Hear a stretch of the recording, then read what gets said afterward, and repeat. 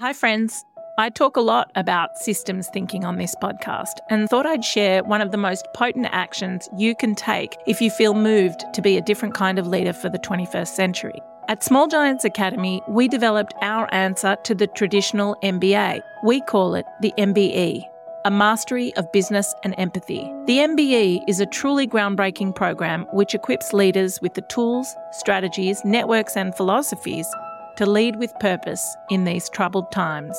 Applications are open now for 2025, so head to smallgiants.com.au/MBE to learn more and sign up. Australia is waking up. What you consume, how you get from A to B, where you choose to shop.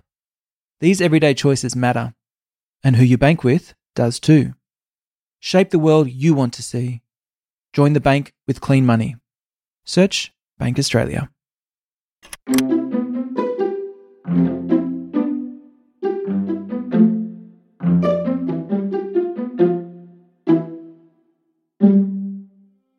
Hey there. This is episode 2 of our music mini-series on the Dumbo Feather podcast, where we're sharing readings, conversations, and most importantly, music, to celebrate our latest issue of Dumbo Feather magazine. In this episode, we're bringing you a reading by Melbourne-based recorder virtuoso Genevieve Lacey. Genevieve creates poetic, sensual worlds in a variety of contexts, from the stage, to the garden, to the radio. I was lucky to experience one of these sound immersions at the Melbourne Recital Hall between our most recent lockdowns here, and it was such a feast and marvel to witness her in concert. Genevieve was launching her album Bower, which she made during the ups and downs of 2020. In the following essay, she shares what that experience was like for her and others within the arts community here in Australia. Genevieve has generously shared some of the music from Bower to accompany her reading here. Magnificently produced by sound engineer Jim Atkins.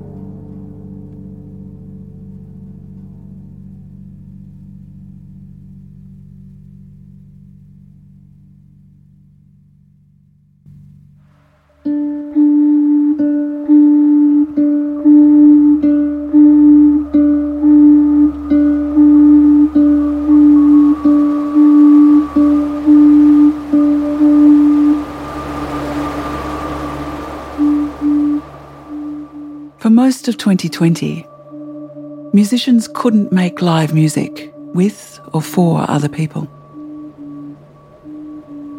Here in Australia, a country privileged to avoid much of the tragedy of the pandemic, populations bunkered down, public gatherings were banned, venues shut, festivals cancelled, tours aborted, and the normal modes of sharing live arts and culture disappeared almost overnight.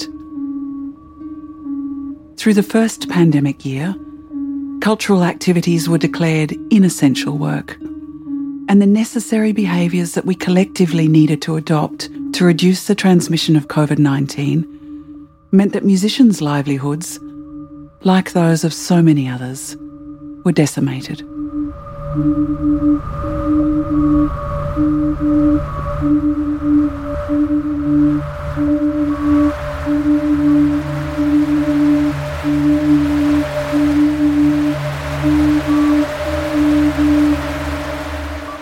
Destabilising the situation further, new legislations came into play that financially punished those wishing to study arts and humanities at tertiary level, creating fundamental questions around accessibility and sustainability for new generations of creatives and those who work in tandem with them.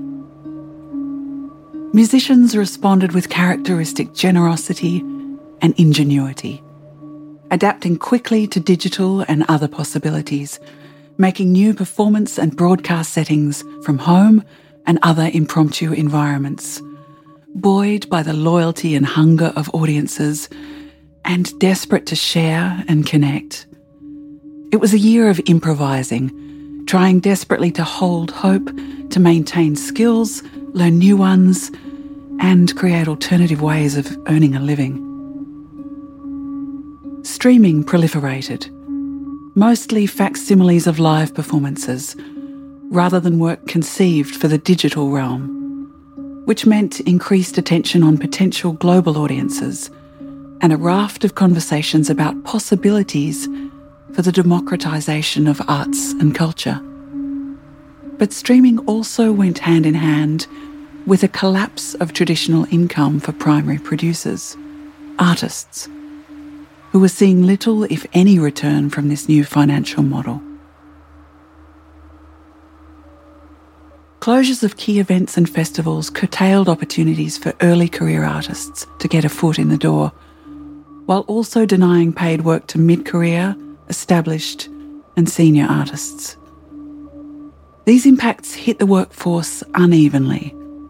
Women, people already in lower income and unsalaried employment, people from culturally and linguistically diverse backgrounds, all were affected disproportionately.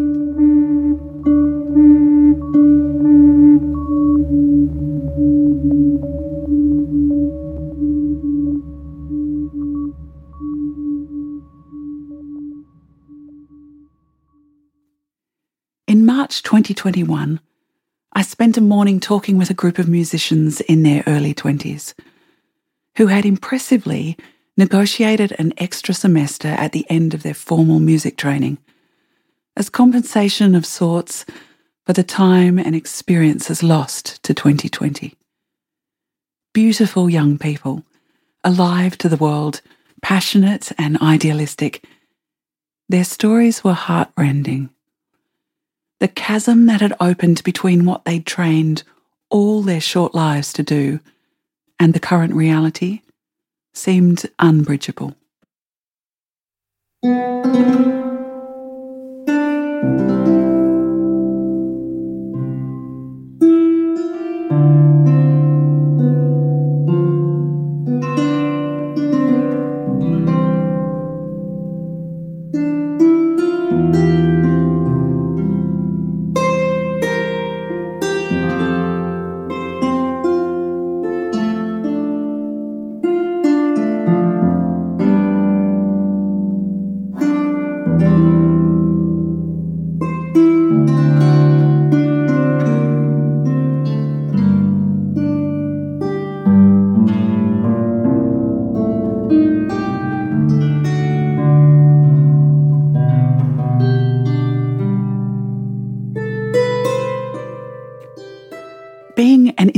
instrumentalist is akin to being an athlete.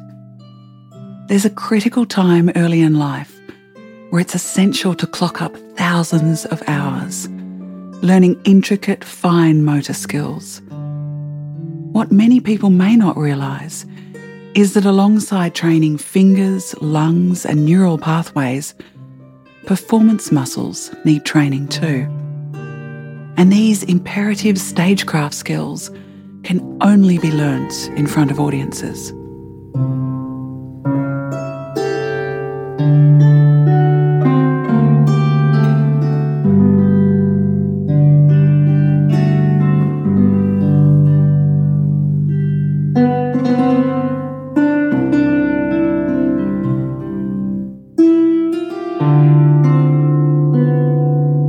Some of the young musicians I met that day had stopped playing entirely by the end of 2020. Not only for audiences, but also for themselves. For a musician to abandon an instrument, to walk away from the daily joy and sanctuary, the identity-forming, meaning-making pursuit of creating sound, is a sign of deep psychological distress. Like many young people, they felt as though their future had evaporated, and that generations above them, as well as institutions that they had previously looked to for shelter, for leadership and employment, had deserted them. They wondered why they would return to systems so broken and so inadequate.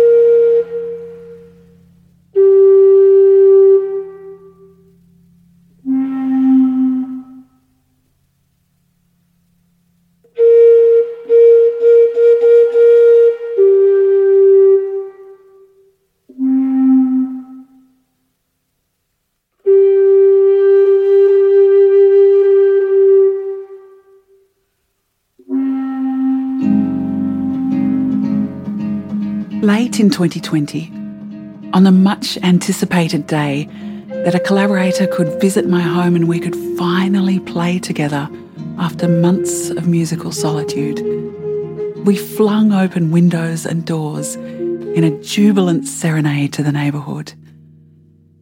Held in an embrace of sound, I felt the relief of life quickening again after that long hibernation. More recently, I returned to live audiences. After more than a year away from stages, I was genuinely frightened that my body wouldn't remember how to perform under pressure. So the lead-up was excruciating. And as luck would have it, I went straight from months of playing in isolation to the 1,000-seat Melbourne Recital Centre, fronting the Melbourne Symphony Orchestra as a soloist for 2 intricate pieces, requiring me to be hyper-fit, musically, technically, and psychologically. A few days before the gig, I finally recognised my terror as performance anxiety. It was such a relief. I greeted my gnawing stomach and sleep-elusive nights as old friends, utterly different from the vast and vacant fears of 2020. First rehearsal, hands freezing, and after a shaky-voiced welcoming speech, we began to play. Haloed in music, the orchestra playing full tilt, I was elated. And those concerts were so precious. Players and listeners in music's thrall, temporarily united in a magical, communal place beyond words. And for once, few nerves for me. Just gratitude, clear and unmistakable. And a body that thankfully knew exactly what to do.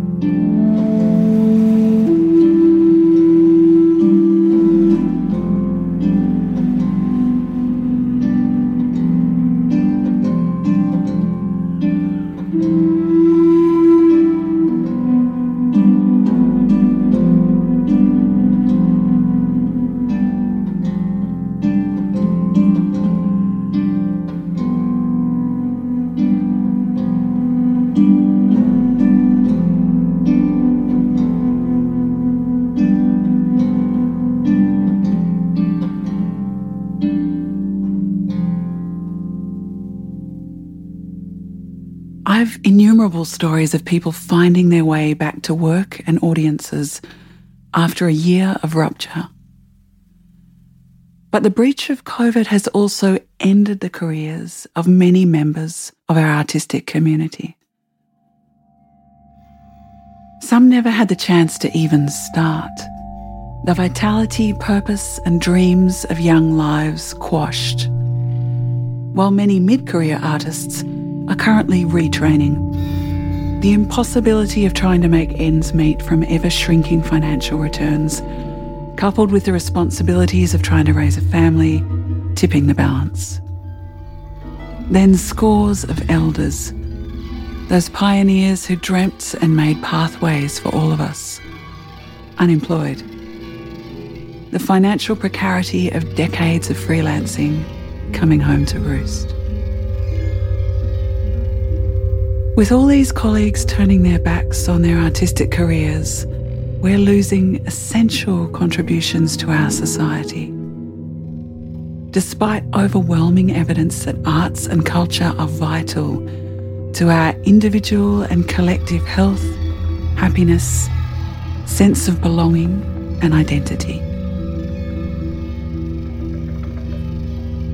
Through that long year, some days only dimly, others with more clarity, it seemed that as humans, we have a deep-seated need to voice and share stories, songs, pictures, games, rituals.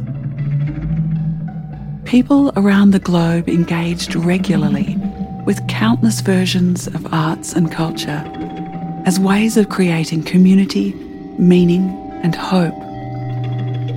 Practices of art and culture expressed differences as well as what we shared, gave expression to the tumult, and suggested ways we might reimagine and remake our world. The year of improvising broke some conventions and formalities, loosened hierarchies, and seemed often to cut straight to the truth. Sharing creativity connects us in a potent way. And the connections that creativity enable awaken us to ourselves and to those around us. They empower change, and they're a compelling antidote to the numbing feeling of being overwhelmed by the world. That year of relative silence reset expectations, realities, and desires. I won't be working the ways that I used to, and not only because they don't exist anymore. Sure, I'll occasionally dip back into work streams I know and love from times before, if they appear. But it feels urgent to use my skills in different ways now. Those early concerts back were a balm and a bridge, but the work I dreamt and developed in response to 2020 feels more fitting for our new times.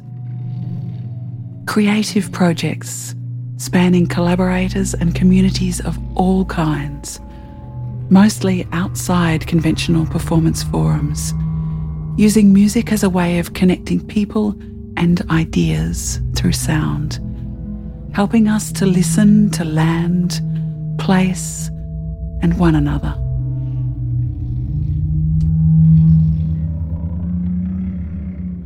The young musicians I met in March are taking their future into their own hands, creating opportunities and responses to our new realities.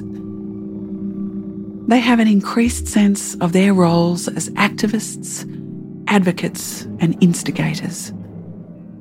They're immersed in the important work of articulating how they might try to create a world that's more musical, more sustainable, and more just than our current one.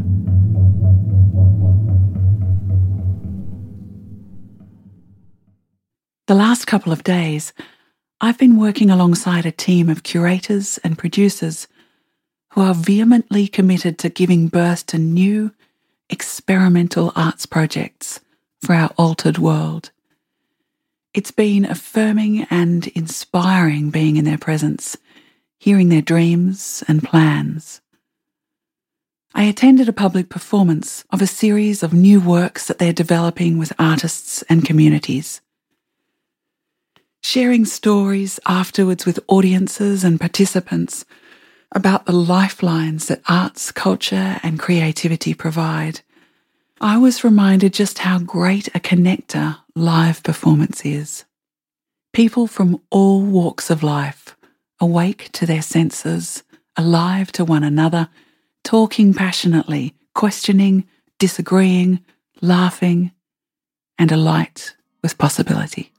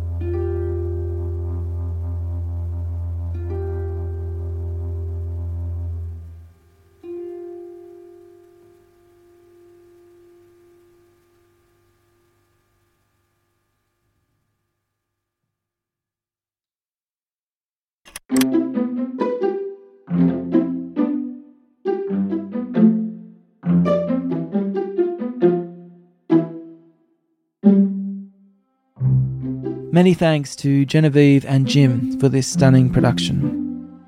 To continue exploring some of these themes and more, check out issue 67 of Dumbo Feather magazine, all about music. To learn more about Genevieve and her work, head to GenevieveLacey.com or find her music on your favourite streaming service. Thanks for tuning in. We hope you find relief and maybe even sanctuary in music and sound at this time. Bye for now. Have you aligned your bank with your values? Your everyday choices make an impact. And where you bank does too. Search Bank Australia to join the change.